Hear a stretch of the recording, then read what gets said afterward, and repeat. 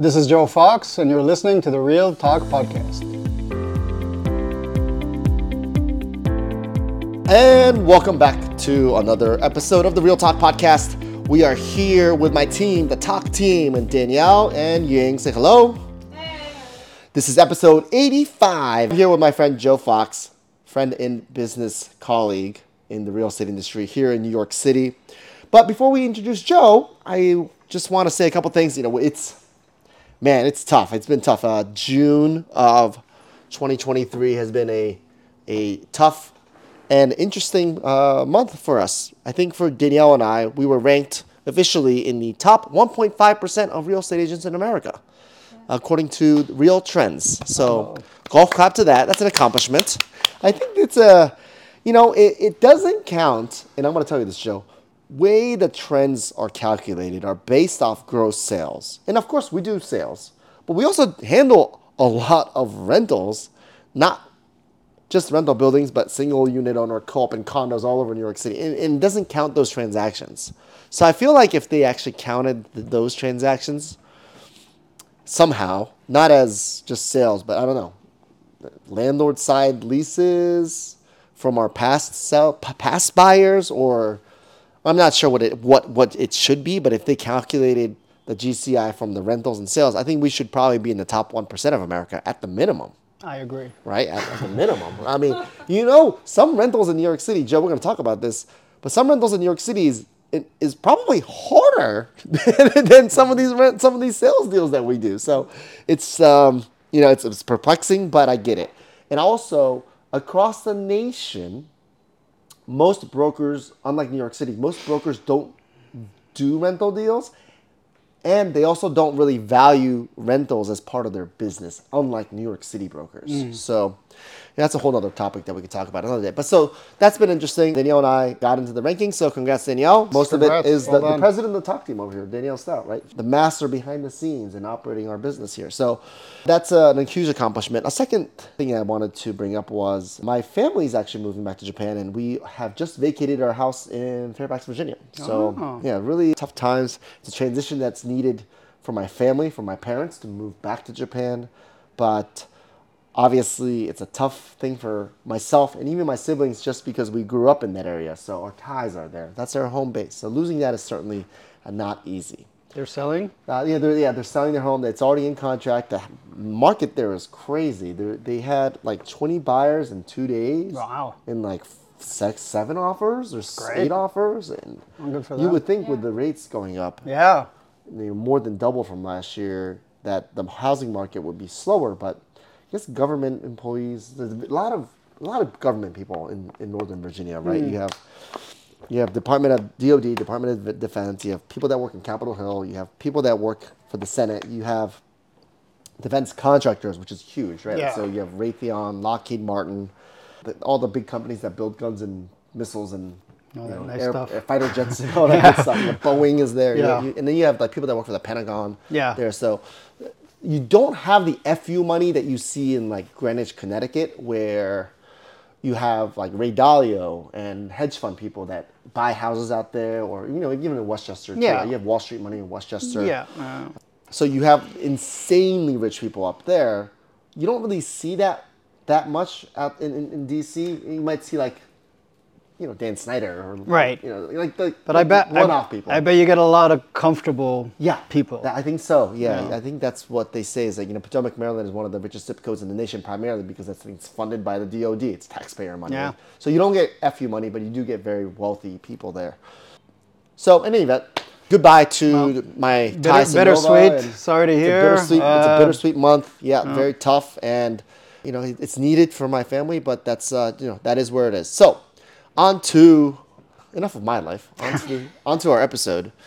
I have to say, I'm pleased to have Joe on the show. Joe and I have worked together for almost a decade in the capacity of Joe being a manager. I think a little more, maybe. A little more. Almost 11, 12 years. Okay, 11, 12 years. Yeah. And in the capacity of Joe being a manager, operator of various real estate properties throughout New York City. And what I mean by various is he operates and manages pre-war rental buildings, commercial spaces, co-ops and condos throughout New York City in the capacity of him managing the board of those buildings. He has experience dealing with the Department of Buildings, DOB, experience with dealing with DOT, experience with dealing with all sorts of governmental organizations. ECB, FDNY, EPA. DEP, whatever acronym you could think of. There's some municipal body with Fire that. department. Yeah. Oh, that's the worst, man. Fire department, the worst. Okay, so we'll talk about that. The worst. Important, but the worst dealing with. You know, shout out to my good friend Chef Jack. We were talking about this yesterday, but you know, Chef Jack loves the food business because he likes cooking. He's a chef. But when you run a restaurant, it's the same thing as running some of these buildings, right? You are essentially dealing with the politics of the city versus actually doing the business. Yeah. So in any event, Joe and I have to give credit to going back, let's just say about 15 years plus of where I started the business in real estate.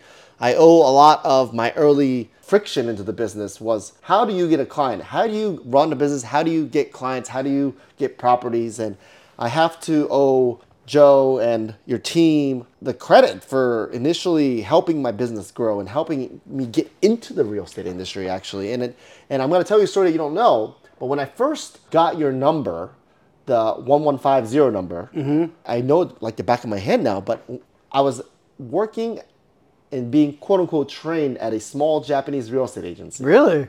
That was even before town?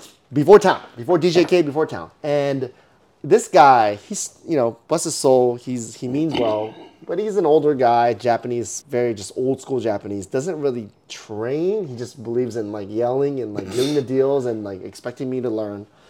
And he was like, well, I was like, all right, so first day in the office, what do I do? He's like, you gotta call these numbers and like ask to preview these listings. And I'm like, all right. So I'm calling all these numbers and it's like, Mr. David. He like wrote it in like Japanese handwriting, Mr. David. And it was like a 212 number. I would call and it'd be like a random super for like BLDG or something. Some like landlord, right? And I'd be like a random super for like East Side properties. So cold calling basically. I'm like cold calling supers and they're just like, who are you? And no. I'm like, oh, cool. This is how it is. It was like one management company. It was like Brownstone Properties. Oh man, I remember this. It was like Brownstone Management. Yeah, I know them. Yeah. Some guy picks up and he's like, I'm like, hey, I'm Talk with this company and I'd like to preview your properties. And he immediately responds by saying blah blah blah blah blah and he hangs up. And I'm like, what the hell am I going? Well, welcome to New York, man. This is brutal. Like no one hates, and then. Somebody by the name of Aruna picks up. I call this 1150 number, and I'm like, well, what's going on here?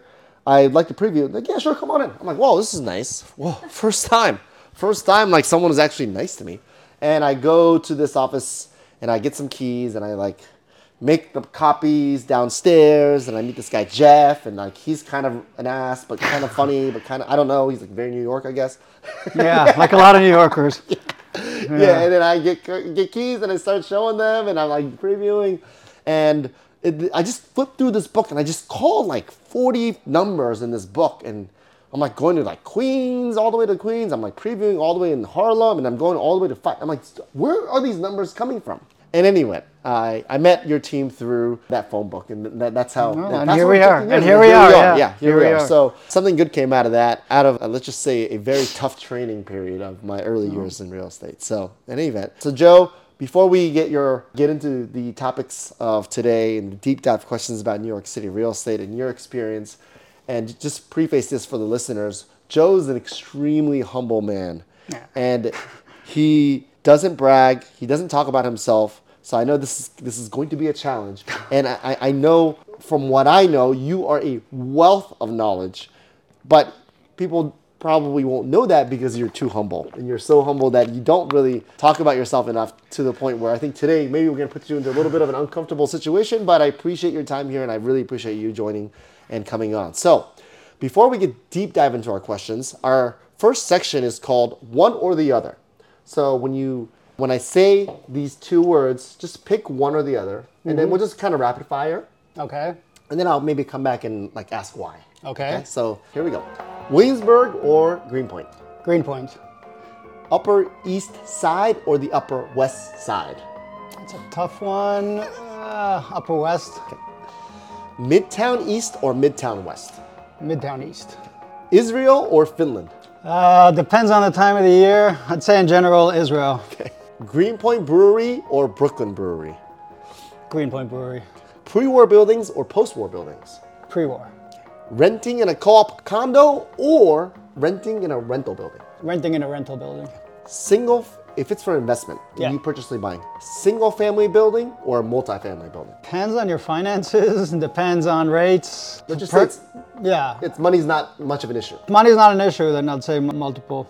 Multi-family. Multi-family. Okay, great. Next segment is called one-word questions. So please answer what the words that I'm about to say.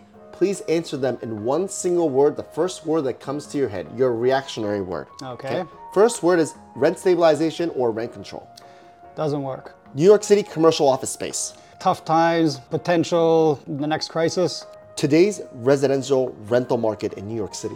Best ever. 2020 residential rental market in New York City. Awful. Landlords in America and landlords in New York City. Pragmatic. Favorite neighborhood for dinner. Williamsburg. Best neighborhood, in your opinion, for families. In New York City, Park Slope. Okay. And maybe Greenpoint as well. Okay. How about outside of New York City? Best neighborhood for families? Yes. Haven't lived everywhere. But you've been to a lot of places. Yeah, I'd probably say somewhere outside of the United States. Probably. But Okay. if I had to choose... I would say you would say Tel Aviv, but no. Yeah, well, not for sure. I mean, Israel's for some things is a good place to raise a family. For a lot of other reasons, it's not. I would say maybe somewhere in Europe, Denmark. One more. Final one. DOB. Nightmare. Okay, nightmare. So I'm gonna go back. Thank you for playing. I'm gonna go back to the one-word questions. And your first, you said the Upper East Side or Upper West Side, and people have various degrees of attachments to every neighborhood in the city, but why the Upper West Side for you? I think, well, first of all, I manage and used to manage a number of properties on the Upper East Side, so I think that whole area is a little bit tainted for me. Yeah, a little bit traumatizing. When my parents come to town, they keep kosher, so it's very convenient for them to stay on the Upper West Side, synagogues, restaurants, everything. So I think I'm a little more familiar with it. It feels a little more, how would I say it, a little less pretentious than the Upper East Side for some residents. It does, yeah. Because there's no Park Avenue atmosphere, Madison Avenue, Fifth Avenue atmosphere. Yeah, full disclosure, I'm not a fan of neither of those neighborhoods. Nothing personal, it's just not my cup of tea. But out of the two, I would say probably, I feel like the Upper West Side feels a little more neighborhoodish. Okay. And then you said Greenpoint over Williamsburg. However, you did say your favorite place to dine is in Williamsburg. I think so. I think there's more options, I'm not the biggest foodie. I leave that to my wife. But I feel like we always manage to find more places to eat in Williamsburg. Actually, maybe I should have said maybe Long Island City, actually. Oh, okay. That's another location that I dine really... that much. You know what? I take it all back. Scrap everything. I would say like Sunnyside, Queens. For dining. For dining. Okay. Or Flushing. Okay. Oh, Flushing, of course. Yeah. That's a great option. Yeah, I didn't even think of that. My head went straight to fancy or whatever, nice restaurants, but actually, in my opinion, the best food is in Queens. So Queens is probably the most diverse neighborhood in New York City. Yeah. Now, Flushing, you say, is particularly interesting because it's mostly Chinese food. Yeah, So Chinese, you're a all Asian, food fan, you're a fan yeah. of Chinese food. And okay, so if it was a kosher restaurant, do you have any go-tos in the Upper West Side? Place, and it's not in the on the Upper West Side, there's more casual places. The place, like the steakhouse that my family usually goes to, is probably one that most people go to. It's next to Times Square. It's called Le Marais. Okay. Yeah, I think it's like a lot of kosher foods, kosher restaurants. I think they're, overpriced and the quality There's isn't. a lot of high-end kosher restaurants in the West Side. Yeah. But I always find that price-wise, they're not as good as the non-kosher restaurants, and they're more expensive. They're more expensive, yeah. But I'll tell you, I'll tell you. Well, one reason, or a couple of reasons, why I think kosher food is generally more expensive. Obviously, first of all, it's preparation, supervision. You could only get from certain places, all that stuff. But also, in terms of when you think about New York City, if you think about it, a kosher restaurant cannot be open between Friday night at sunset and Saturday night at sunset. That's a full day out of the weekend, which is probably the busiest day in any other restaurant. Yep. Completely closed. Yep. So they're actually working on a 6-day week and not a 7. So I think that's another reason why kosher food, and I always I don't keep kosher anymore, my parents do. I always make a face when we get the bill. I was like, it's so overpriced. I could have taken you to a million places better, but I think that's part of the contribution and the reason. Yeah. But yeah, there is a lot. I've been to the Upper West Side quite often, and I've come to realize that the kosher options are definitely busy on a Thursday or Wednesday. Yeah.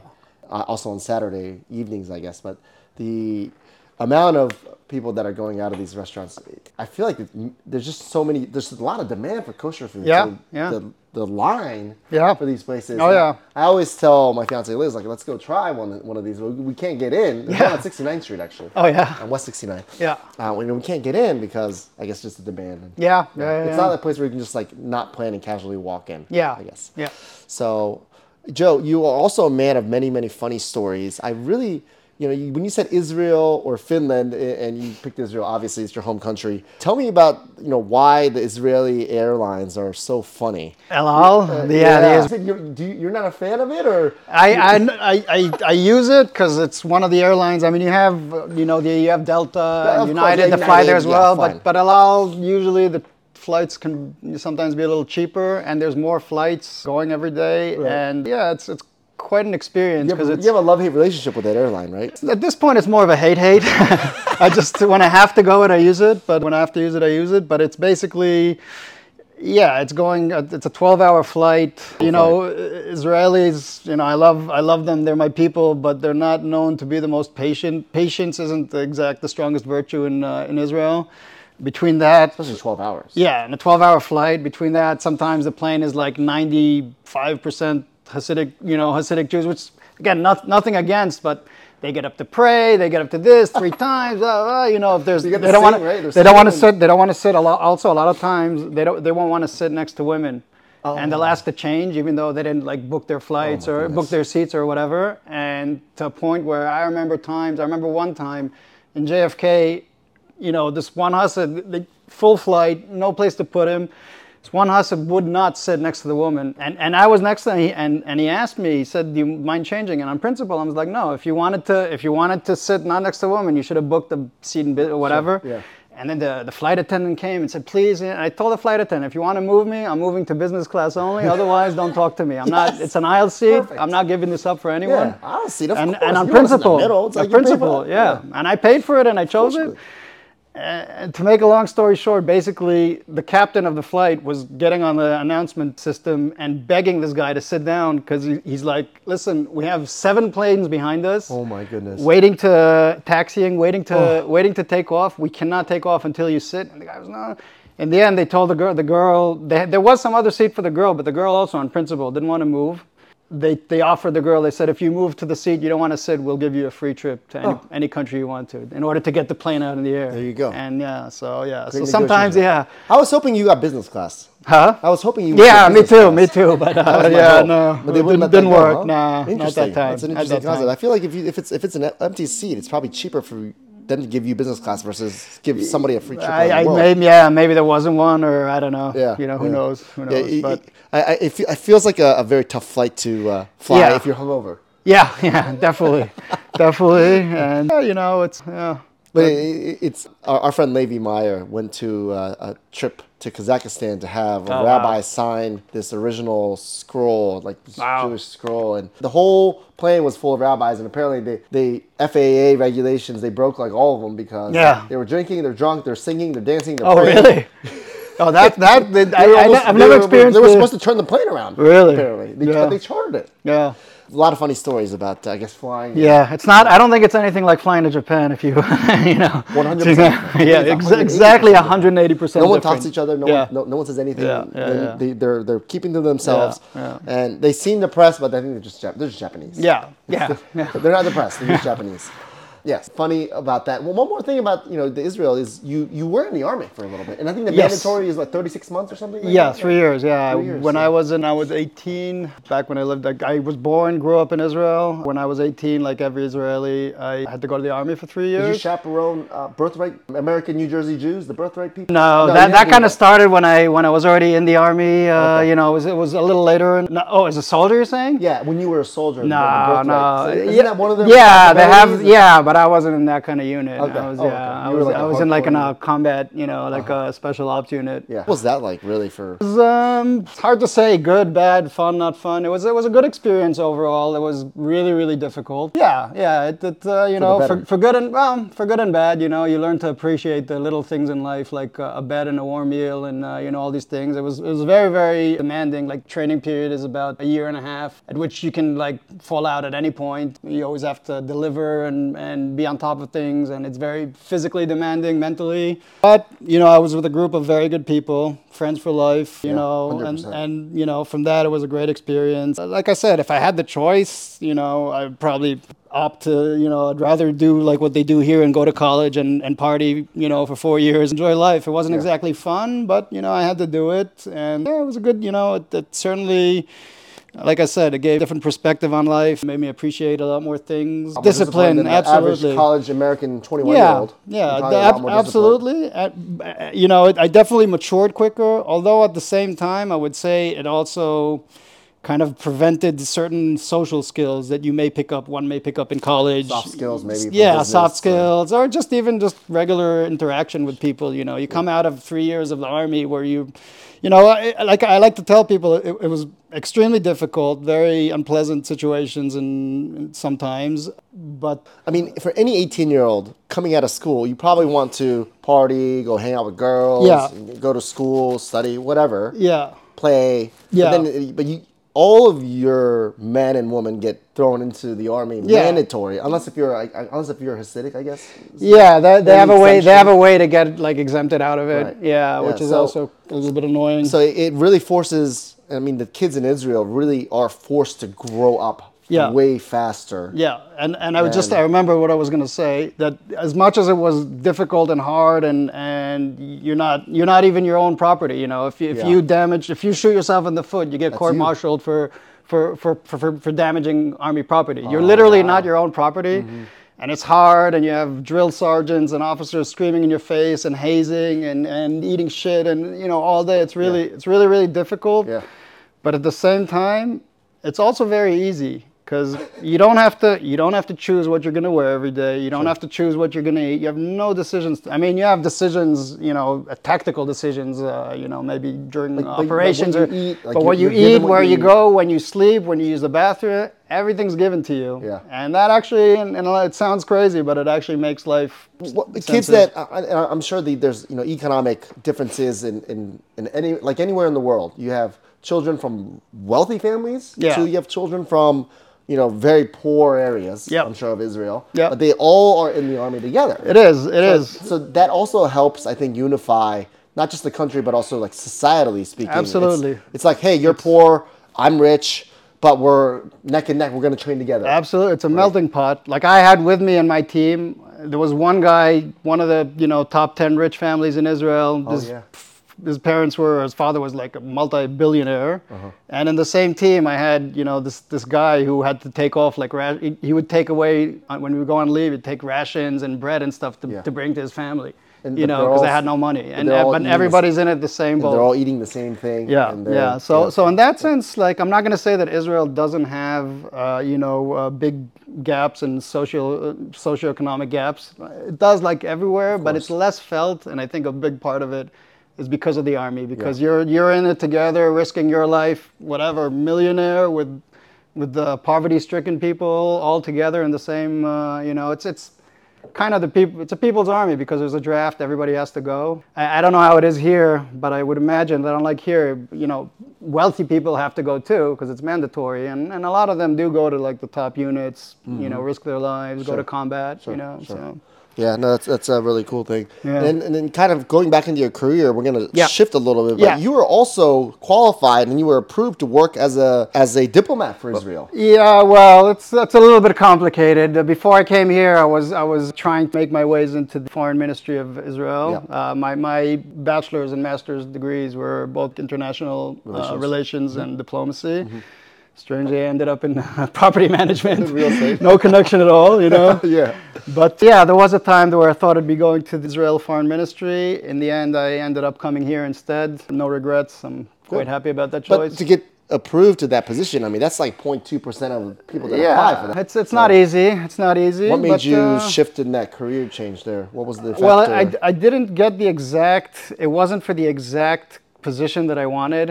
It was a different part of that was the first thing. The tryouts were very grueling. After a year of going through a lot of, we started like, I think 2,000 people and ended like 30. But after that whole year, I was kind of burnt out from it. Yeah. They didn't offer the position that I wanted. They offered something else. And to be honest, at the time, I was already 30. When you get if you start working in the foreign ministry, I imagine in any country, but I know for sure in Israel, the tours you get when you start off, there's a whole thing of seniority. Yeah, you're not going straight to Paris or Washington or London. Yeah, you're going to like, I don't know, Burkina Faso or, or some that? in Africa or some Liberia or some country with a tiny embassy and like 3 other staff people and all the other embassies. I didn't see it as sexy as, some people might think of cocktail parties every night in the White House or, stuff like that. Yeah. So, you got to grind your way up. Yeah. And then just in general, I don't know.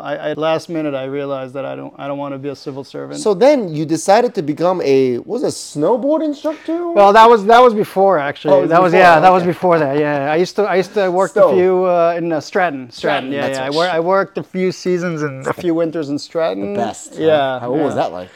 Awesome, man. Got 7 days of riding every day, man. That's for like amazing. like if I wanted Yes. full winter. Yeah. Like it's to the point where you basically you there's some days that you're like, the snow's not perfect. I'm not even gonna go out. You get really really spoiled. Yeah. In terms of snow, but it was a good experience. Yeah. It was really fun times. I'm jealous. If I could do my life over, it'd be like go to Aspen. Be like at 21 to 25, you could just mess around in Aspen, do whatever you got to do to make a little bit of money, and just ride every day. Yep. I should have done that. One day if I do have kids, I have to tell them that's the way to live. It's never too late, man. It's never too late. I don't know about me. You don't need a lot to be happy in a place like that. It doesn't. Life is cheap. You don't. Yeah, I don't know about Aspen. It's not about the money. Yeah. It's not about the fame. It's not about the power. It's just riding good snow, hanging out with your friends. It's the best. Yep. So I want to deep dive into our topics for today, and you have so much experience and so much knowledge and so many stories.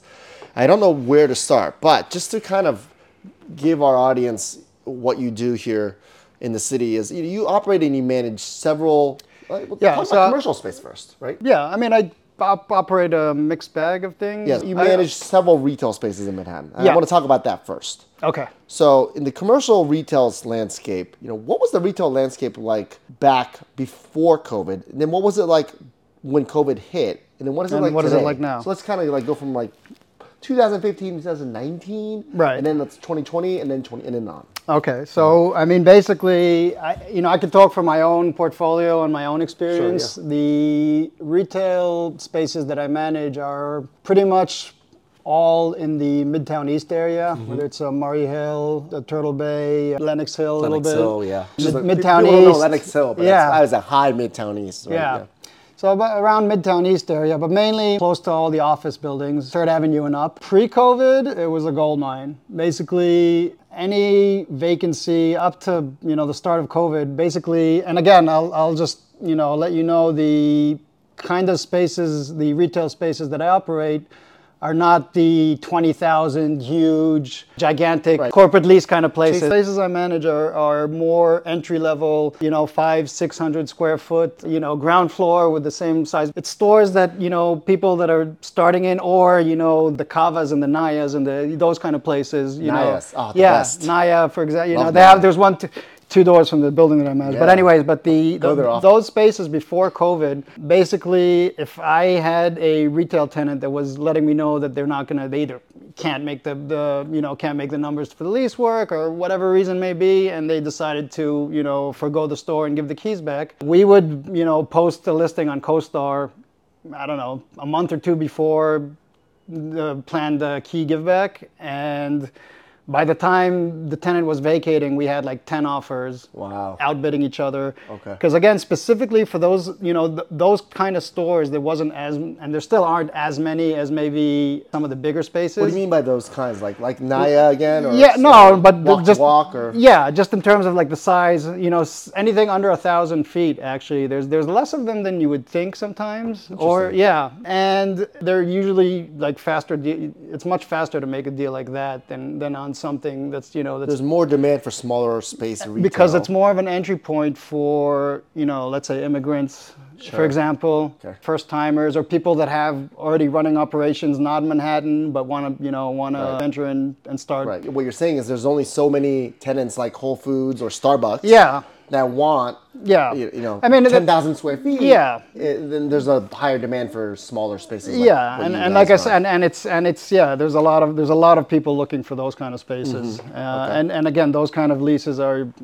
easier to carry out than one of these. And then what happened when COVID hit? So when COVID hit, that was a black swan, if there is any. It was really the worst. And I've only been doing this for 12 years, but I spoke my peers and some clients, and they told me not subprime crisis in 2008, not oil crisis in the 70s, nothing, maybe a little bit the oil crisis in the late 70s, but they said nothing compared to anything to what happened, how bad COVID hit, especially in the retail, especially in the areas where properties that I manage. Because again, these properties, basically, they count on the foot, in order to pay the rent. And I would tell this to prospective tenants before COVID as well. I would tell them, look, if you're interested in opening a business in the store, be it QSR, juice place, whatever it is, you have to know, you have to make your money Monday to Friday between 11 and 3. After that, evenings, weekends is dead. So basically, COVID came around, and all the before COVID, there was, on every block, there was an average of, 10,000 people passing through every day, something like that. And then suddenly, zero. So, and of course, as, if you talk to the owners or as the manager, you can't get water out of a stone. You can't expect them to pay the rent. You can't catch fish in the desert. Exactly. So it was very scary at first, very surreal, very scary, and very, very, very harsh. Luckily, the properties that I manage, all the owners for those properties are already third generation owners. So none of the properties were leveraged. So it was a bit more like, okay, well, we just want to try and break even and stay afloat. I can't even imagine for somebody with a big mortgage what to have this going on during COVID. So at first, a few, a number of retail tenants just gave back the keys and walked away, which is fine. They could have done that anytime, but you got to understand, everybody's got to do what they got to do. And of course, the rest of the retail tenants all, called up asking for, heavy discounts, which the owner had no other choice but to give, because also if you don't, at that point, what are you going to do with an empty store? You'd rather get something, even if it's 50% of the rent, than be, at least in 2020, than be stuck with another vacant store. Now, let's say from summer of June 2020, when really it hit everybody that COVID's here and nobody knew anything, and I had a number of vacant retail spaces. Even back then, we were getting offers, the offers never stopped coming in to rent it. However, in 2020, you were getting offers at, 50, or even sometimes 30% of pre-COVID prices. What is that on a dollar per square foot basis? I'm not really familiar. We don't really do dollar per square foot for the residential side. Right? Yeah.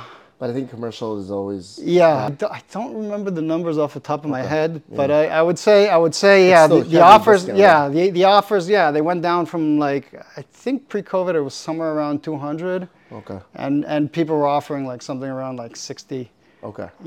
And did you have most of your tenants, the ones the properties that you guys manage, did most of the commercial retail tenants vacate, or would you say about half stayed on? No, most stayed. I'd say maybe 25% vacated completely. Okay. Yeah.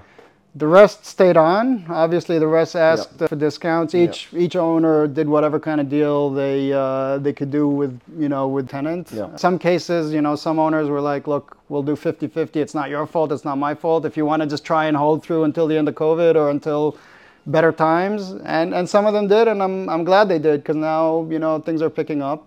It's getting better again. But yeah, it was a big problem because when COVID hit, unlike residential leases, the retail went down, but the residential too. Like I'd say maybe about 20% of all the residential tenants in my buildings also moved out. The ones that didn't, and you know this, the ones that didn't ask for like a 25 to 30% discount, which they got. New leases, and you know this, new leases were renting at 65% of pre-COVID prices. But we took it because it's a 1-year lease. Maybe it'll get better, or you'd rather collect something than nothing. And you had tenants also reach out to you because they saw like us advertising for way lower. Look, the market dictates. The market dictates. There's no going around it. But with the commercial and a retail lease, you're not looking at a 1-year lease. You're looking at a minimum of 7 to 10 years. Okay. So in 2020, obviously people, business operators were shopping around trying to get in on the ground floor and get a cheap rent. But for a 10-year lease, the tenants were trying to, they only saw COVID. The landlords are trying to see the end of COVID. They want to lock you in. So it was very, and you can't. You couldn't blame anyone back in 2020 to be afraid to sign a lease that in 2-3 years they're going to be paying 100%. Something close to pre-COVID. Now it makes more sense. Now that things are, and they're still not back, but now it makes more sense. But it was always, and the landlord doesn't want to commit to, you're going to sign a lowball lease for 15 but years, in 2-3 years, even if tough.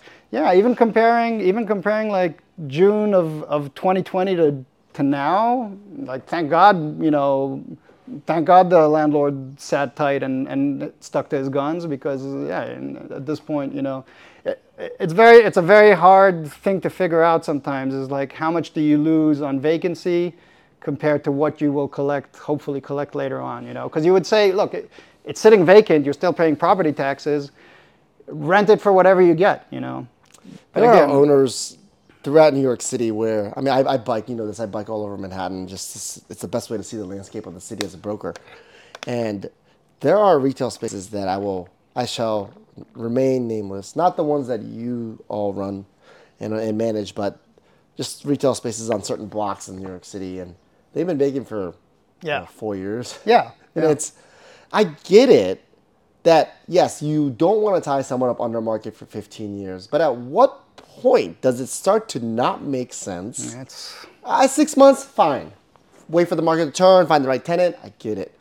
But if it's been vacant for 4, 5, 6 years, does it make sense, really, to keep it vacant for that long, where you could have gotten some money? Right. So, I think it's the tough business of commercial retail landscape is finding that medium, and no one can time the market. But at what point is a loss too much to bear?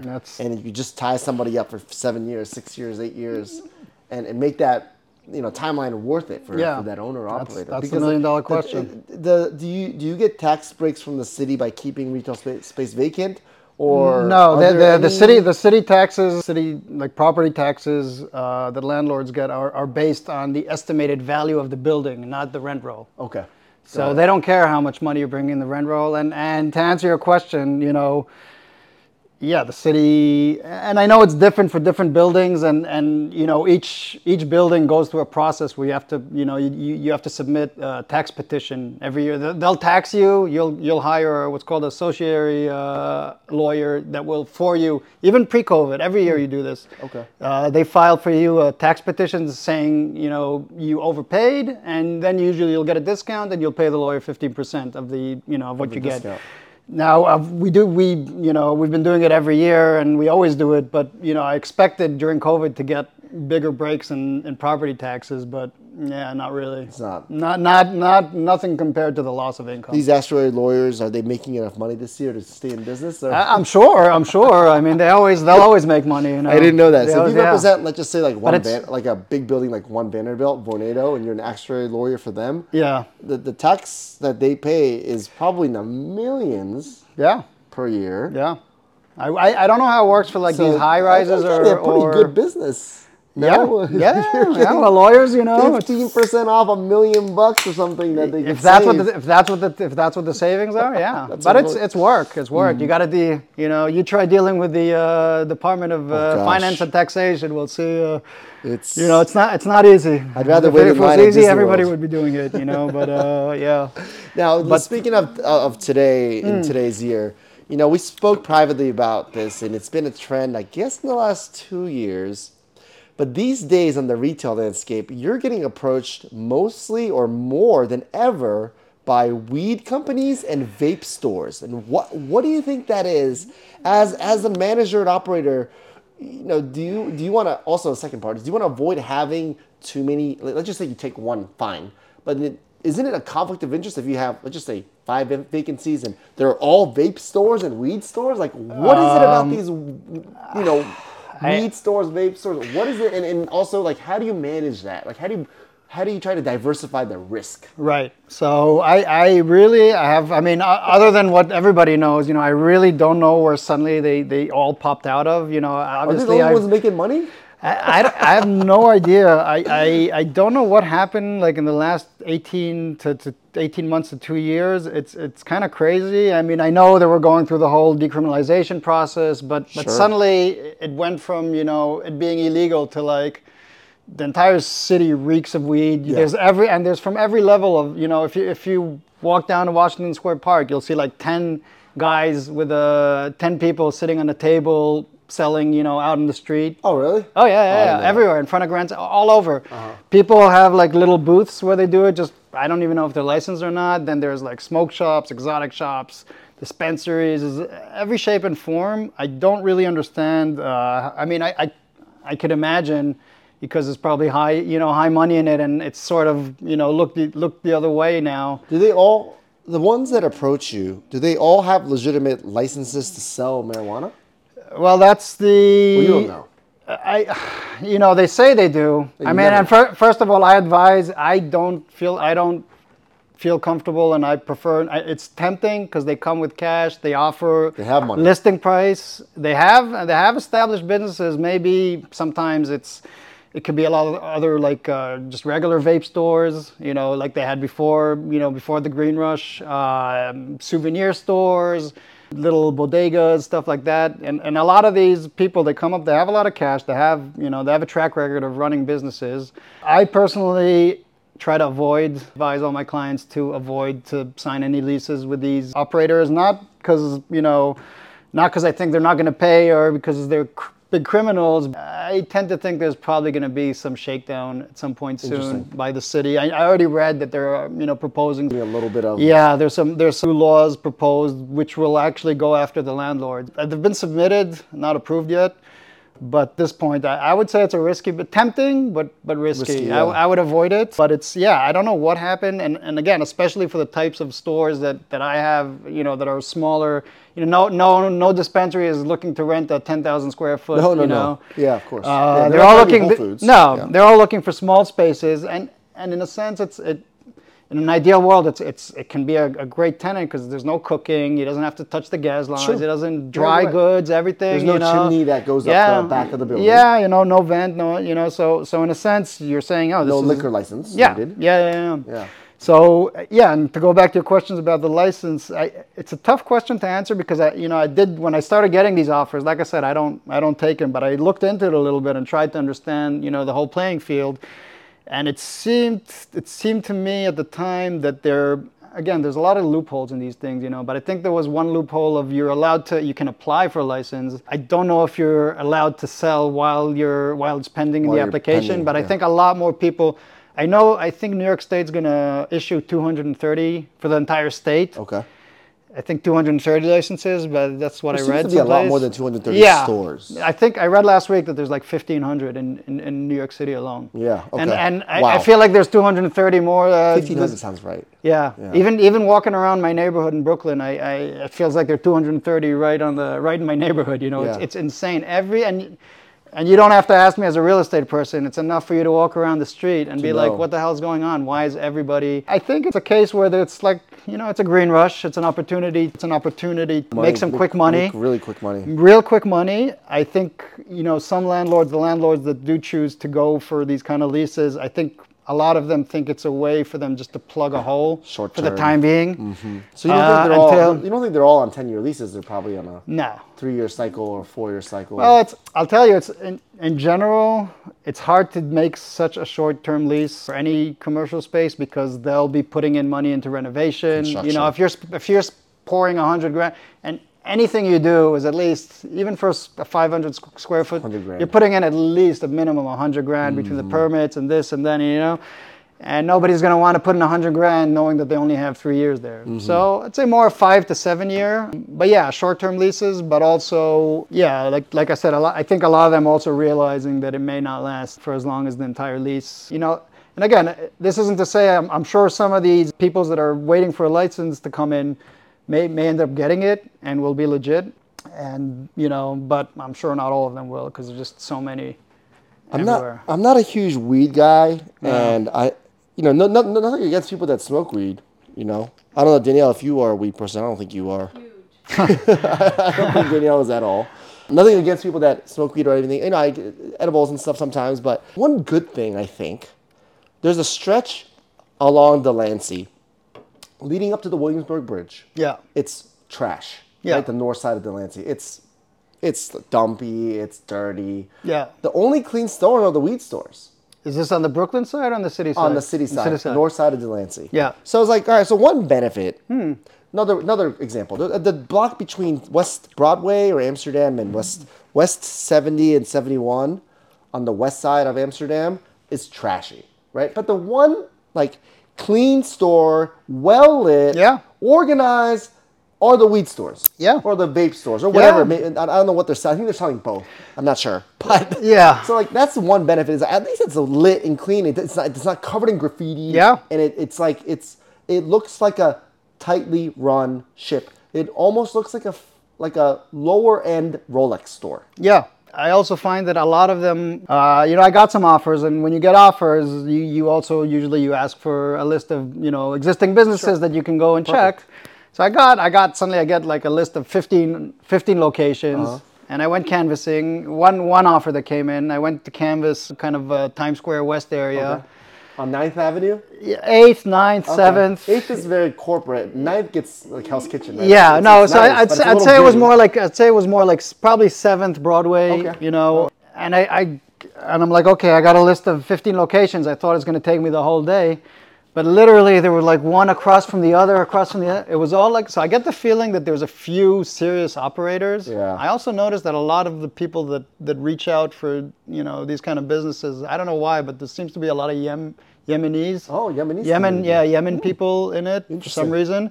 And I found that I also there seems to be a correlation between those stores and like gift shops and just vape shops. Yeah. A lot of these like souvenir gift shops. Just experienced commercial operators, retail operators that know what they're doing, know construction, know the guys. Yeah, they know how to set up a business. They realize, okay, we can get the product from. There's enough people to move product around. They're probably not even. The margins are great. It's a great it's a cash cow. Yeah, that's interesting. I feel like it's I get the feeling it's going to be short lived. This whole green boom and full disclosure, I was really excited and waiting for decriminalization and legalization in New York City, but it's a bit too much in your face now. Sure. I feel honestly, and this is as a big supporter of the whole trend, but it's a bit too much. And I'll tell you more. Especially you were asking about in terms of the locations themselves. I think when they start clamping down, they're going to start by doing it in buildings where there's stores next to schools. The biggest because the biggest concern at this point is the kids. 100%. As it was with the vape, with the regular vape. So I think that's where we're going to start cracking down. But I don't know. We'll see. We'll see. One of the things I learned from these weed stores asking around is the vapes that they sell, legally during school hours, they have to be fogged. Did you know that? There's like a glass fog that turns on. Oh, really? They have to turn those on because they can't sell during the day. Really? Because kids come in and try to buy them. But Yeah. anyways, I'm sure the city's trying to find every way to clamp down on something, and usually for the usually hopefully for the better. Yeah.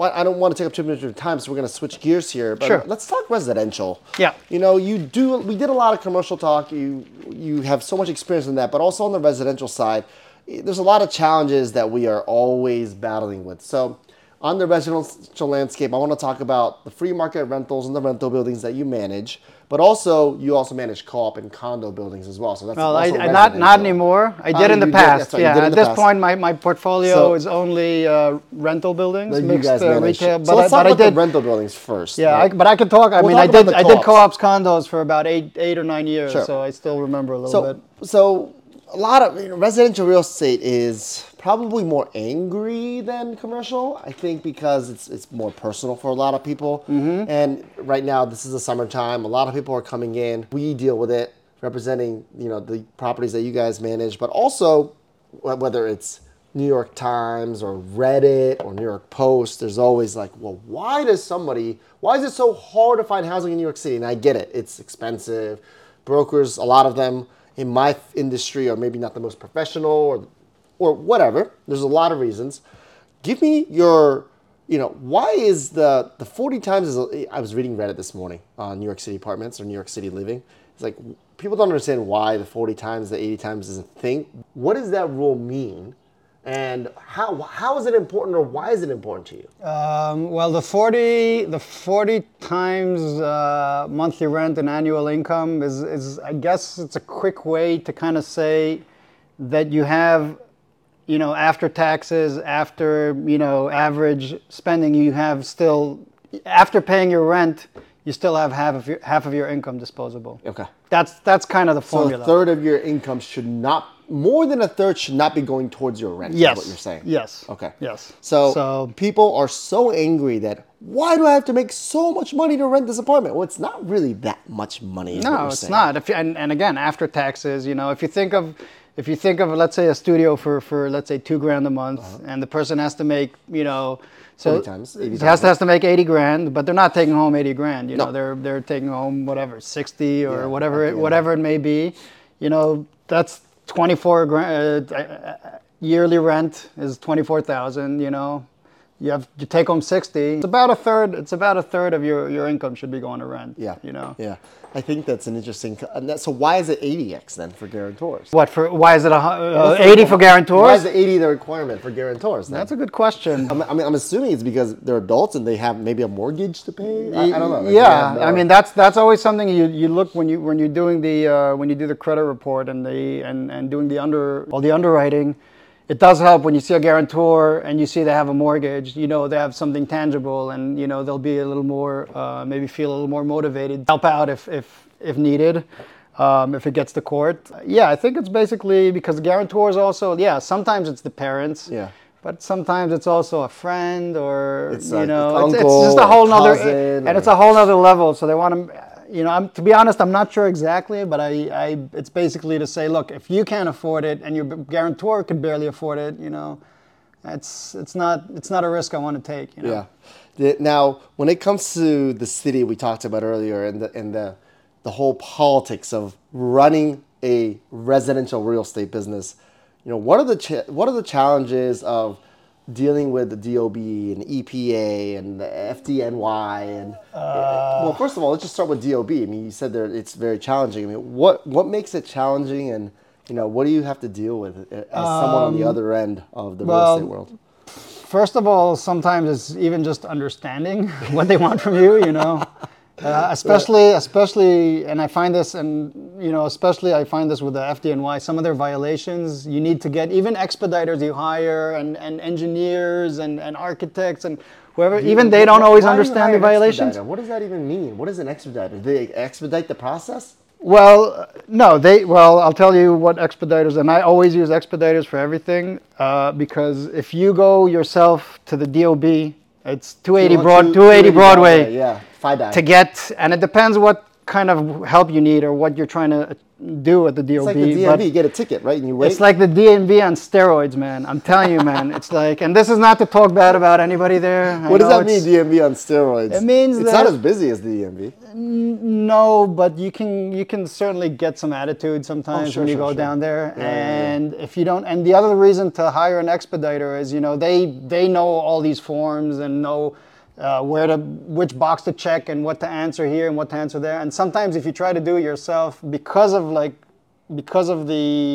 how clumsy and how much bureaucracy and details you have to have on some of these forms, it's better to have one of them do it, because it's very easy for me to just check the wrong box, and then you're all the way back in the back of the line. And especially when it's something that's pending, you need, sometimes you'll need if it's something just like, a regular thing, fine. But sometimes suddenly there's a gas leak, you get your boiler shut down, there's no heat. It could be, the peak of February.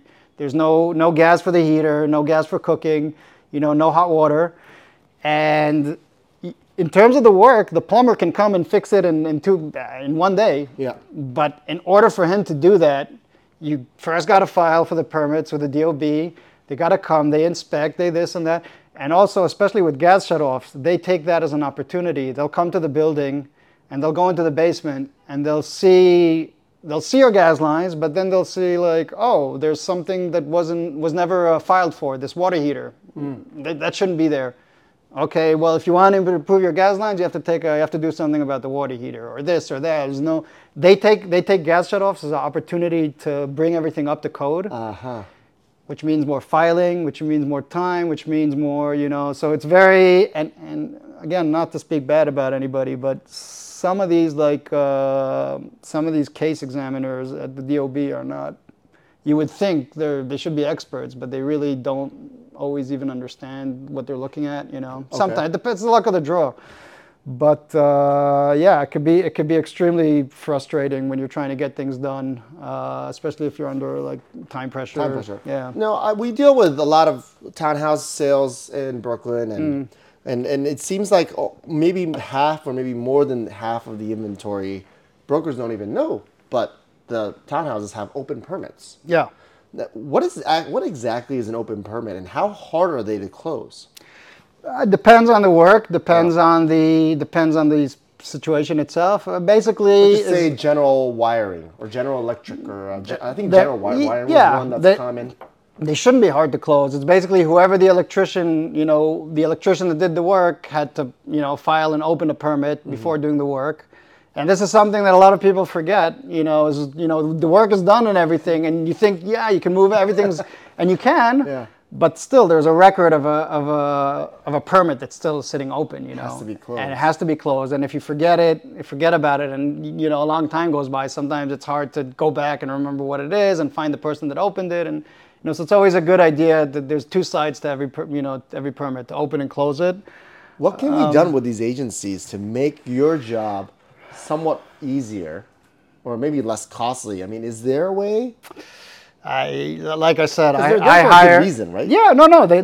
Of course, they have to be there. Serve a purpose. Absolutely. This is a city with 8 million people living here. Local 11 work needs to get done. They got bricks falling from the sky.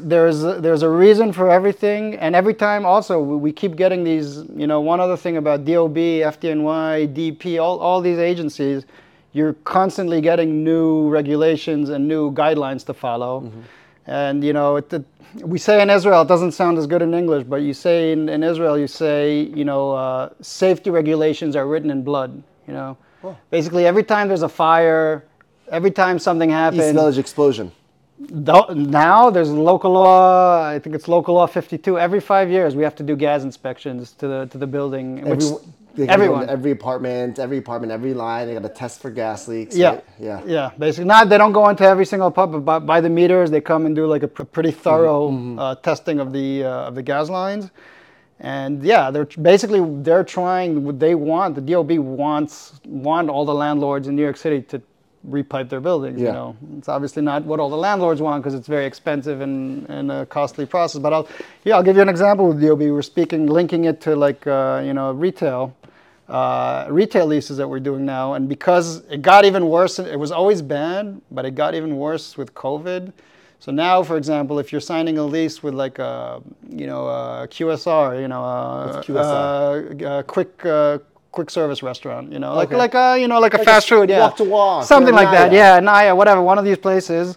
Love Naya. We used to give, you give in a retail lease, it's customary to give some concession time, some free rent, a few months of free rent. You're putting in $100,000. Yeah, and you're not going to open right away. You need time to renovate. You need time, and the standard used to be, depending on the tenant, depending on security, depending on many things, but it used to be 3 to 4 months.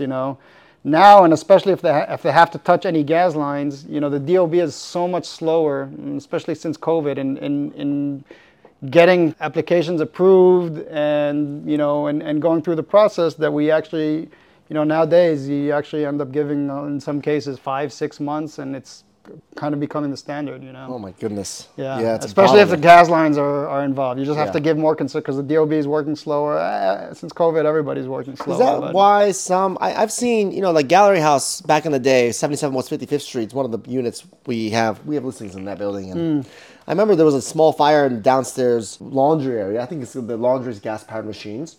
And the building literally had no gas for almost a year and a half. Yeah, I've had that in a bunch of buildings, man. It takes a year and a half. Well, again, single thing, and that's frustrating. That's a classic example of the DOB coming in and saying, I'm sure the gas itself doesn't take a year and a half. It's simple piping. Yeah, sometimes you got to tear, you got to cut out the sheetrock and replace it. But I'm sure it was a case of, there's this and this and this other items that are, we found in your basement. Now that we're in the basement. Yeah. And I'm telling you, they take water it in. Boiler, this and that. Look, like I said, in the end, look, it's fine that these agencies are there for a reason. What they do is important, and sometimes it's frustrating because sometimes it is the luck of the draw on who's the person helping you, or how motivated the inspector is, or what side of the bed he woke up that morning. It comes down to that. Sometimes they'll pass you, sometimes they'll be very nitpicky and in a bad mood and find things to write you up on. So that's also a bit of a luck. And they're very understaffed, I think. Also, there's not enough inspectors. There's not enough case examiners. Overworked, underpaid, classic. Yeah, it's a classic. So we have too many real estate brokers in the industry. Maybe go work over there, right? Go work at DOB. Now, speaking of written in blood, right? You said the rules were written in blood. Safety regulations. Safety regulations are written in blood. Okay, so I guess this is not a safety issue, but this perhaps might as well be written in blood. Are rent control and rent stabilization matters in New York City? I want to know what side you're on with this topic. You personally operate and manage these rent controlled, rent stabilized apartments. Yeah. So let's just group. I'm not trying to separate those two items. I want to group them together. What side are you on? What are your thoughts on them? And what should be, in your ideal world, how should these properties be operated and managed? Yeah. So in general, I have a number. I'm lucky enough that all my stabilized apartments are already cap rate is already above market value. Oh, so I have very few of these old timers, somebody that's living 60 years in an apartment and paying $600-$700, so I don't have much of that. But there's some classic stories in New York City with that, right? You got Apthorpe is the classic one on West 79th Street. Yeah. You have apartments that trade for $10 million. Yeah. And the same apartment next door, then the grandma's paying $600 a month. Yeah. So in general, I'm not. It's not that I'm against any form of protecting those who need protected and affordable housing in all shapes and form. Mm-hmm. The thing specifically about rent stabilization is one problem I have with it is first of all, it's not, you don't have to qualify for it. You don't have to be from a certain, if it was just for poor or people, from the lowest socioeconomic strata, that great, they deserve 100%. A chance to live in the city as well. But here, basically it's whoever's lucky enough to get one, and they don't have to show you income. They don't have to show you anything. So sometimes, a person that doesn't really need to, doesn't really deserve it. But in general, Do you get tax breaks for operating rent control properties? No. So here's what I don't understand, right? The city has an issue with, for a landlord, you have issues with increased taxes every year. Yeah. You have increased regulations that we just talked about. Yeah. You have to pay for expediters and contractors, and you have to pay for, I guess there's fines. You have to pay to close out and open permits. Yeah. And those costs aren't probably going down. In fact, they're probably going up every year. You're paying DOB thousands and thousands of dollars per building every year. But then you have this fixed income situation where these rent control rent stabilized tenants don't pay these increased costs to correlate the rise in taxes and the rise in operating costs and rise in insurance and water, whatever it is. So how is it possible for owners to operate these buildings that are, let's just say pre-war, 5 floors, 6 floors, walk-ups with one commercial space that have a couple stabilized apartments in them? It's very difficult. I mean, it's very, very difficult. Because let's not talk about related. Yeah. Let's not talk about Ogden Cap properties, or let's not talk about BLDG management. I mean, these guys are landlords. They own thousands of square feet of residential and commercial space, right? Yeah. Hundreds of thousands of square feet. So their returns are probably a little different. Yeah. But let's just say smaller, one person owns, or a family, let's just say one. Yeah, let's just say one. Let's just say John Smith owns, 123 3rd Avenue, 5 floors, walk up, commercial, one apartment. Yeah. Maybe his parents owned it back in the day. It's worth $5 million now if they sold it. But there's 3 stabilized units out of 6 apartments. Like how? And then there's less income coming in on the retail side, right? So how does that mom and pop landlord operate under the guidance of today's laws? Yeah, I mean there should be. I imagine the Department of Taxation does have it in their records that some of the apartments are, and they'll know that some of them are potentially bringing in low. So maybe some of the taxes are already built in. Yeah. But like you're saying, for a long, long time, and especially since 2019, when the new laws came in, the increase of a renewal was zero. Yeah. Zero. They just changed it recently. Now it's for 1 year, it's 3.25, 3%, and in 2 years, 5%. Since I think it's April of 2021, because of inflation. Back then you had 7% inflation. They had to kind of do something, to straighten out the line. But again, going back to it was always hard, but it got that much harder since the new laws that were introduced in 2019 to a point. Like I said, I don't have that issue, thank goodness, but speaking to peers and some colleagues, it's to a point where in some cases, if a long-term stabilized tenant moves out, vacates the apartment, in some cases, it's more worth it for the landlord to keep it empty than it is to fix it up and rent it out, actually. Let's go back real quick on that. You mentioned, I think we mentioned this capital improvement max is $15,000. Yeah. And the max increase is $89. Yeah. It used to be you could invest up to 40 grand. No, the formula, as far as I recall, the formula before the new rules came out, the return you would get on improvements, and there's a list of improvements. It's not like anything you want to do. Anything you do, it's like kitchen, bathroom, floor. It's basically heating. Kitchen, bathroom, electricity, but like something like painting isn't included. Sanding the floors isn't a real like renovation project. It used to be that you would get whatever you would spend, you could get back a 40th of that. 40th of that. Okay. Yeah. So let's say if you spend 40 grand, you can raise the rent by $1,000. Got it. Okay. Okay. Since 2019, I think this is the biggest obstacle, and this is just a really ridiculous ruling by the Rent Stabilization. RSA. I think it's really bizarre, but right now you can only spend up to 15. You're capped at 50. You're only getting back if you spend. You're only getting back for $15,000 that you spend every. I think it's 10 years, and instead of getting 1/40th of you're getting 1 divided by 168, which is roughly 0.5%. 0.5%. So like you said, if I go to the max and spend, as much as I can, as much as I'll get back for, I spend 15 grand, I could only raise the lease by $89. Okay, so that would, if you do the math, that would take, what, 15 plus years, 20 years to get your money back, and by that time you're gonna have to redo the whole apartment again. And technically, you're also supposed to give that money. I think you're supposed to give that money back in a way.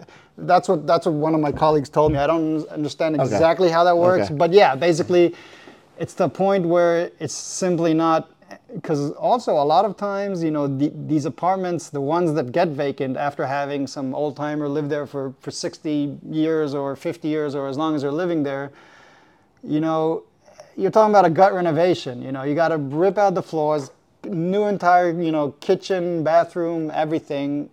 You're looking at minimum for studio apartment, you're looking at a minimum of, in this day and age with prices, you're looking at a minimum of 40, 50K, okay. easy. To make it habitable. I'm not saying to make it fancy. Yeah. To make it habitable. This is not a high-end finish. This is just to make it livable. Oh my goodness. So, you show me the landlord that's going to want to spend 50K to get back $89 a month. So what is the landlord's option? Again, some of them are just basically, leaving them empty for the time being. And to lowering the amount of apartments available, thus increasing the costs to the rest of New York City. Absolutely. If 1 million units are stabilized, and then let's just say they all get vacated, and they don't come on the market, well, it doesn't change the lack of housing option, does it? And it actually just increases the rents on the other apartments. And to make things worse, these rule changes, they all came out like right before COVID. All the landlords have a very serious cash flow problem at the moment. Even if they wanted to, out of the kindness of their heart, make it habitable and lose money on it, you don't have the funds. Not to mention also, this is kind of going off topic, but SVB and a lot of these smaller banks. I'm not talking SVB in general, but a lot of these smaller private banks are the banks that do loans for these types of buildings, right? Yeah. It's not necessarily always Wells, Chase, Bank of America that or Citizens that refinance or give loans on these properties. It's the local smaller banks that give these. Yeah. So if by them also going down or not doing as much business, also further hurts the landlord of other options. What bank, small bank, wants to refi on a building that has 6 units, 3 of them are stabilized, maybe a 4th one that's just vacant, not getting income? It's a lose-lose proposition, really, isn't it? Yeah, I mean, in general, even before the rule changes, I always had a bit of an issue with stable, and not only because I represent landlords, and my interest is for them to bring in as much as possible, but I honestly do not think the system is serving, is beneficial to the city tenants as a whole. Sure. I think exactly what you were saying. It actually takes out apartments from inventory and makes everything else much more expensive. This is such an interesting topic that I could talk for another hour. Yeah, or two. I know we can make a podcast just on that. I'm telling you. Yeah, and it's such an in-depth, angry topic too, because people are so angry about rent control, rent stabilization, taking advantage of the people. Yeah. The politicians are for the people. That's why they do it. That's why they do it. And it's popularity when the polls come around. When voting comes around, it makes for popular candidates. Yeah, that's right. And if any of the listeners are interested in listening more about other sides of the argument or other parts of this topic, I've had James Nelson before. He's been on the podcast. He's great. He has a great opinion about it. Bob Nackel, obviously, he sells hundreds of multifamily buildings. He's talked about it in depth. And I have other operators and managers at Compass also that talk about it. So it's a very interesting topic that perhaps I'll have to revisit again on another episode in the future. But because we are running out of time, I do want to finish off with some your stories, funny experiences. And I know you had an update on an interesting story where a co-op or a condo that you managed downtown somewhere, where the owner or the shareholder had a girlfriend or a jealous ex-girlfriend that came back, potentially could have killed a lot of people, but burned his apartment down, and then she left the country. And then you had to deal with the aftermath. Yeah. Unfortunately, of all people, you had to deal with the aftermath. Can you give me a little bit about that story? This was a long time ago. This is was at a building downtown, which I don't manage I haven't managed for years. But just to make a long story short, there was one of the owners of one of the penthouses had, I guess, what you would call a lover's quarrel of some sort with his significant other.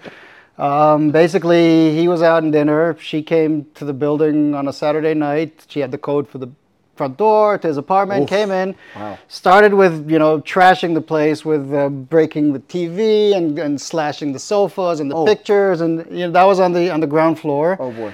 And then, to top things off, she went out to the second floor opened up the patio door, grabbed a huge pile of his clothing, threw it on the deck that's some flammable compound made out of, I don't know patio. what. On the patio deck. This is not a doused balcony, it. but it's like a deck. It's a patio, yeah. Okay. Yeah, doused it with lighter fluid, lit a match.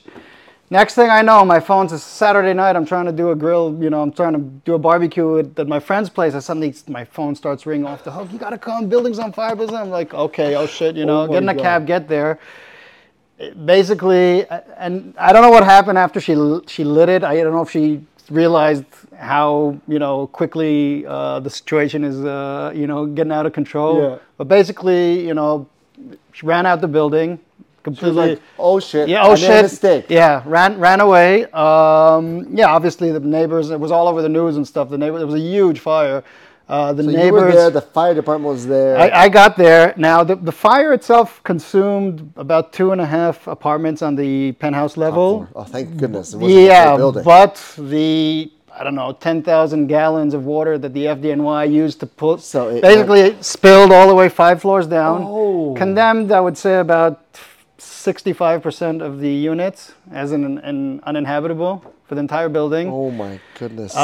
Insurance claim that is, as far as I know, may still be going on until this day. Really, like in millions of dollars. Were other residents home at the time? Yeah, a lot of them were, which is, that's the most, messed up part of the story is that could have killed. Now, I don't think this person had an intention to burn down the building. Just something that went out of control in the heat of the moment. Evil intentions, but not to kill the whole building. Yeah, she wanted to punish her disgruntled. She was disgruntled ex, or whatever, and okay, but yeah, she could have killed someone. But anyways, it literally made my work life a living nightmare for the following 2 years, dealing with the insurance payout and the contractors and the adjusters, and I got subpoenaed by the. Now the thing is, the person that did it, the arsonist, the girl, got on a plane. I guess realized that she's in trouble, got on a plane the next day, left the country. In the meantime, I got subpoenaed to by the district attorney to come and I had to come and testify in her absence.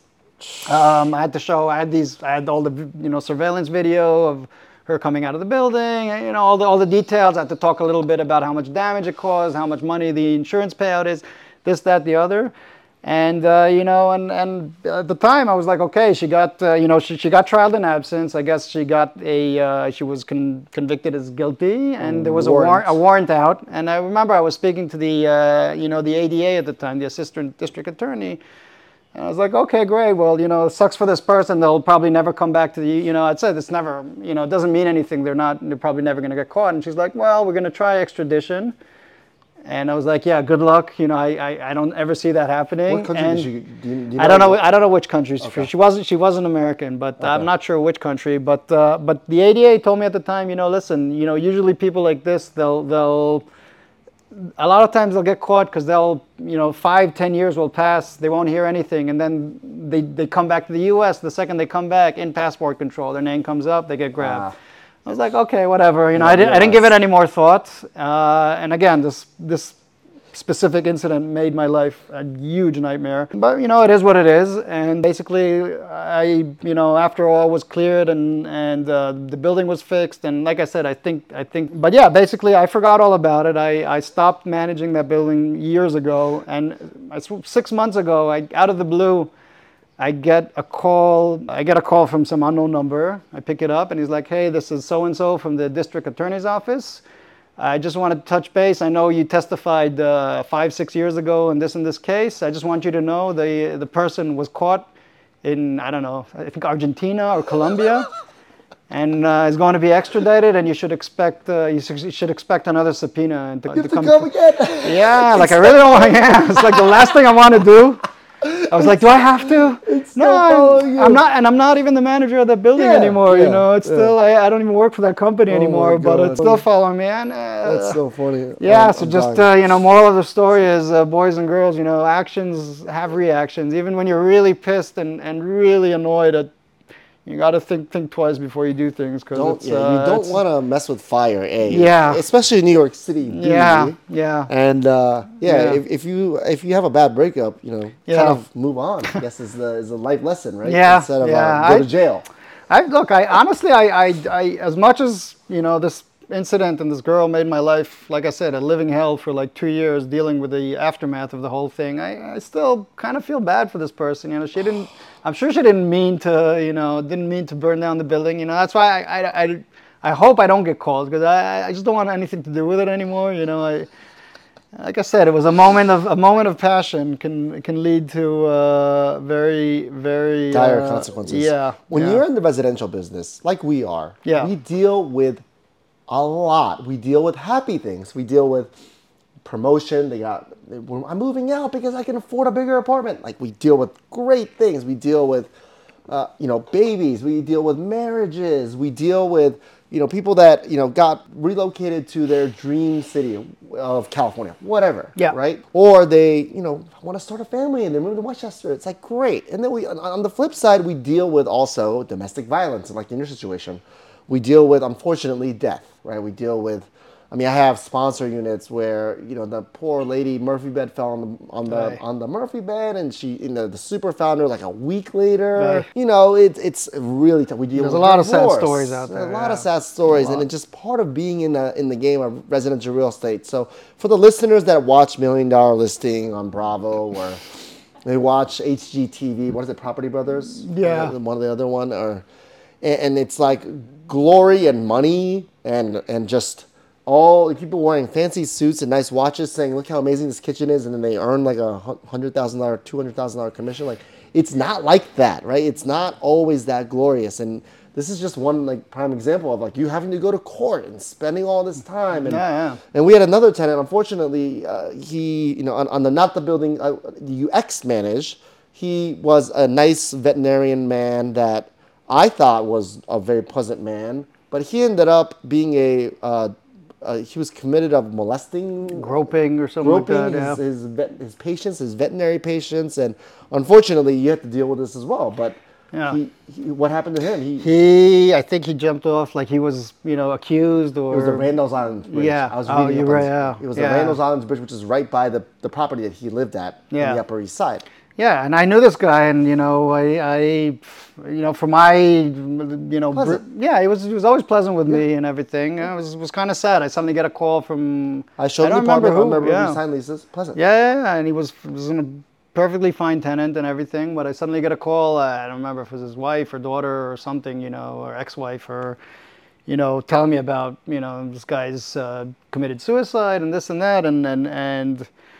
I thought the city called you first. Maybe it was I can't remember. Somehow the city knew to call you. I don't know why. Maybe it was. Yeah, I can't remember. It was. I can't remember. With a morgue or but something? Then possibly. But then I spoke to his. And then the next call I made or got was his wife or daughter or something, and I felt so bad. Like the only thing they were worried about at that moment is like, oh, please, can we give the apartment back? We don't want to be, because they didn't have a lot of money, and they didn't want to be responsible for his bills and everything, and and I was like, yeah, of course, of course. Don't even think it. It's not you got nothing to do with this, and I don't know. It's there's a lot of sad stories too out there. Managing resident, it's like commercials. You're off on weekends. No, commercial. Like I'll tell you, between no commercial, crazy ex-girlfriends going after business. No, commercial. I'll tell you, between commercial and residential, especially in retail and rental buildings, between retail and residential, retail, it may take some time to set up a lease, to get the right tenant, certain permits and work that they do in the space may be a little bit obstructive at something. But once they're set up and running, retail tenants are really easy because they're responsible for everything. Commercial, it's 100% on them. They every time something breaks, they fix it because unless it's something. If there's a leak from the building, obviously I got to take care. But anything that they have is pretty much on them.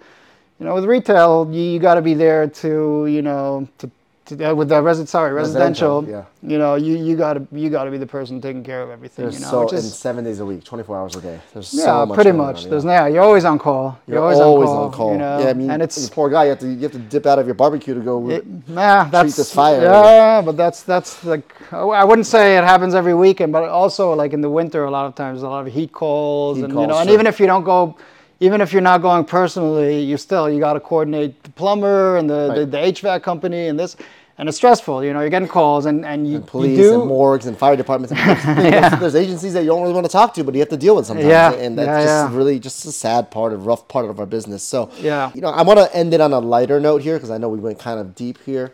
With regards to management of these co-ops and condos, do you in the future foresee yourself doing that part of the business again, and if not, why? Or if yes, why? Not. I don't want to. I don't see myself ever doing co-ops and condos again. Yeah. And there's advantages and disadvantages between co-ops, condos, and rentals. There's advantages and disadvantages to everything.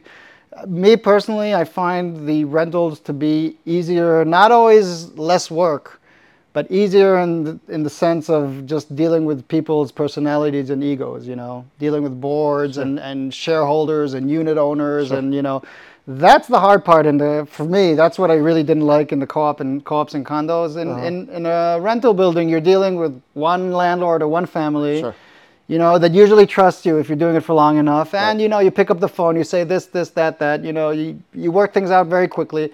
And then with it, you try to accommodate the tenant. You have a super that helps you out in the buildings, and you try to accommodate the tenants as well as you can.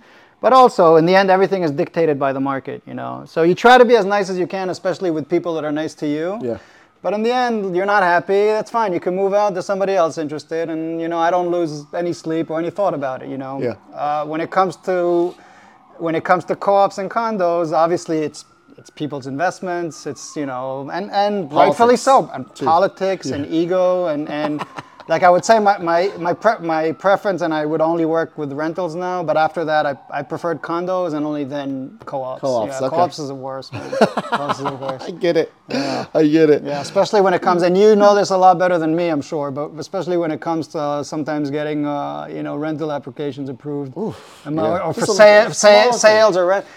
Smallest thing. Yeah. And I'll tell you, like from a property manager's perspective, some of these, applications you get in, whatever, if it's sale or rental, the underwriting doesn't usually take that long. It's you already do all the work and putting the package together. We run a credit check. Yeah, you got to read over it and make sure, and then maybe write a summary for the board. Yeah. But the processing isn't that much work. But then sometimes probably 10 minutes. But sometimes, depends on the apartment, depends on the building. But what do you think, Danielle? It takes 20 minutes max? Yeah. To review something? If you're a board member and you have to review one of our packages, you look at it. 20 minutes? And sometimes as a manager, I would already even write a summary. They didn't have to read it. They would read, all they needed to read was my summary. You don't have to read the tax return schedules? No, I do that. Oh, you do? Okay. Well, sometimes. I would say I would do some of that. Yeah. But again, even for me, I already know how to read it quickly and process it and everything. And then you send it to a board, and you have the broker and the buyer and the seller. They're all calling you 5 times a day. What's going on? What's going on? What's going on with the app? And all you need is a yes or no answer from whatever, 5, 3, 7 board, whatever it is. Yeah. And it's like, why is this taking so long?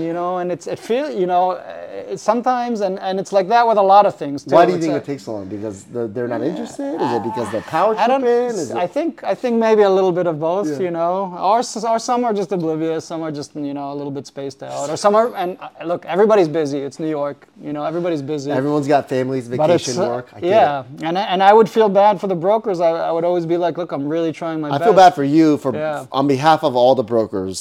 On my side, I feel bad for you because it's not like you are making the decision. No.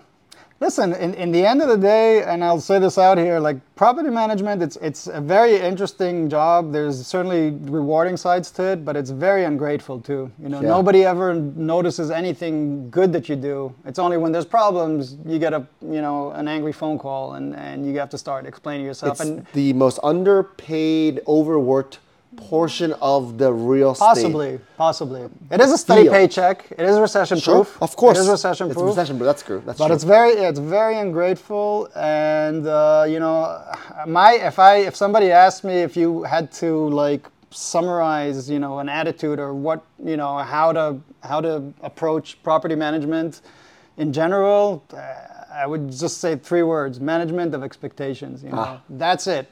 In the end of the day, and 95% of the times, whatever the problem is, flood, fire, insurance, whatever, violations, rats, whatever it is, everything can get solved. It's just a matter of money. Yeah. It's just and time.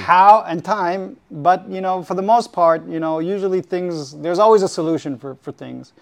It's just how long it takes and how happy people are, with that ETA and the whole process. And, there's a lot of very neurotic people in this city. It's a musical chairs business, in my opinion, because everyone gets mad at a management company and they hire the next management company who's also been fired from another building next door, likely. Yeah.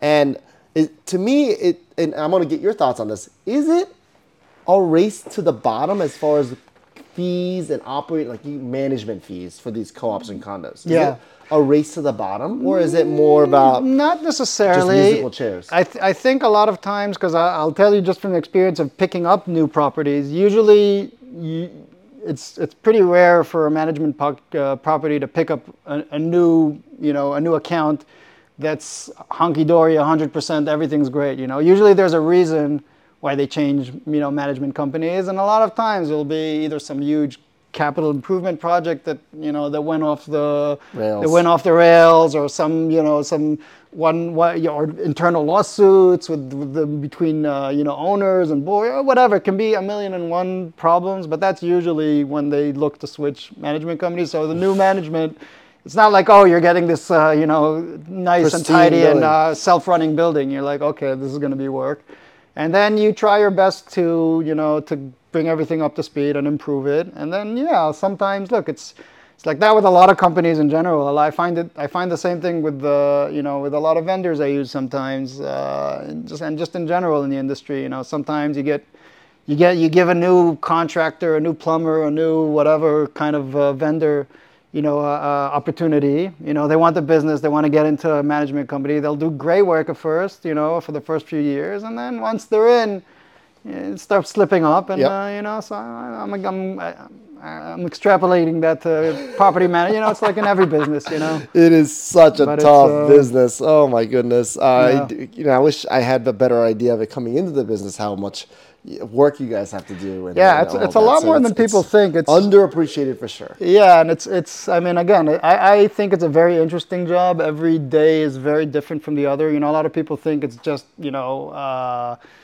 processing applications and renting out apartments, but it's you're really a jack of all trades, because you have to know as a good property management, besides all the leases and renting out apartments and everything, but you have to know enough about HVAC, heating, intercoms, roofing, facades. Then there's the whole legal aspect. If you have staff, you have to know all the union laws.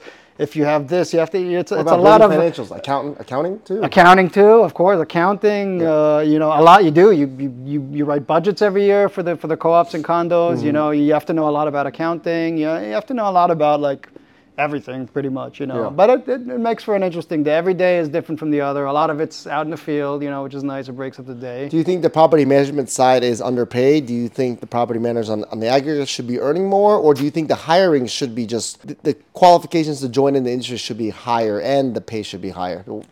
I think maybe the pay should be a little bit higher, because again, it is a demanding job, and especially because you are on call pretty much all the time. Mm-hmm. If there's a problem, again, if somebody calls you in the middle of the night, they need to change a light bulb, then you don't pick it up. But but sometimes these situations can be very stressful. Yeah. Joe, listen. And I also wanted to mention, because you didn't give me a chance to introduce myself at first, which is fine. Please. But I just wanted to know, which you already did a better job than I can. But I just wanted to mention, going back in our history, because like I said, I've been doing this since the end of 2011, and I first knew you at the time. I guess you were at Town. Or I was at Town or DJK, one of those. Yeah, and at the time, the rental buildings that I managed were all open listings. I would give open listings to all the. And for the listeners, open listings meant like any broker could go in and show them. And that's how I got in the door. Right? Yeah, any broker could go. But I'll just say, you were the only broker at the time. I don't know how it is now, but at the time, you were the only broker that actually didn't handwrite the applications. Oh, type. You always typed the applications, so that was already an automatic. At least I could read what I'm seeing. So that I'm telling you that and since then, and then we started working. I started choosing your application based on that, and then professionalism. And then also, I think I realized, and you realized that it's actually for me for sure. I understood that it's much. Especially if you have, a large number of buildings and a lot of apartments to handle, I, really prefer having a broker to work exclusively with, and which at the time, and happened to be you because you were doing a good job. Plus, it's a good symbiotic relationship. You get constant listings, but you also know how to filter the people. Not to just try and, because I found that a lot at the beginning, I'd work with these brokers who were just trying to, stick people in and make a deal happen. They're trying to Hail Mary every deal. Whatever, right? and push, and I would also see it, they were so aggressive with their prospective tenants, they would try to push, people into apartments that clearly weren't for them. You gotta go get the check now. You gotta get the deposit now. And in the end, it's like, I was like, oh, well, here's a guy who types his things, brings me good people, doesn't waste my time with it just it paid out in the end. So. Yeah, no, it certainly did. A little shout out to the early beginnings. Thank you. No, that's we've always tried to do better than our competition, especially in an industry where the barrier of entry is very easy. Yeah. And I think the only requirement is you can't be a felon. Yeah. That's the only requirement. So 75 hours of course. Of course, and it's a pretty easy course, and the test is very easy. So we try to elevate, and I really, again, going back to what I said earlier, is I owe this career that I have, this initial part of my career to you and your partners. You did it yourself, man. It wasn't out of the kindness of our hearts, man. Like I said, you did a good job. It took a while, and it saved me. It saved me time, and it saved me, the thought capacity, and not having to think about it. Yeah. And knowing that whoever you already do the filtering for me. I'll have to do the credit check and all that stuff, but I already know. And look, and again, nobody ever knows. You can have a tenant. We're not therapists. We're not psychologists. Yeah. So you're not either. And it's hit or miss, but still, there's a certain level of respect, knowing that. And again, I'm saying it's a symbiotic relationship where we will always do our best to avoid putting illegal businesses in your apartments. I should hope so. I'm saying it out there for all those brokers who are looking to get into exclusive relationships with landlords. Yeah. It's a two-way street, basically. Most of the time. Well, listen, this long episode, I really appreciate you coming on. Thank you for having me. It's a big honor. I look forward to continue to, obviously, on the personal side, hanging out and working with you. Business side, also building our business relationship going into the future as well. And thank you so much again. Thank you. Thanks for having me. Thanks for having me. All right, thanks a lot.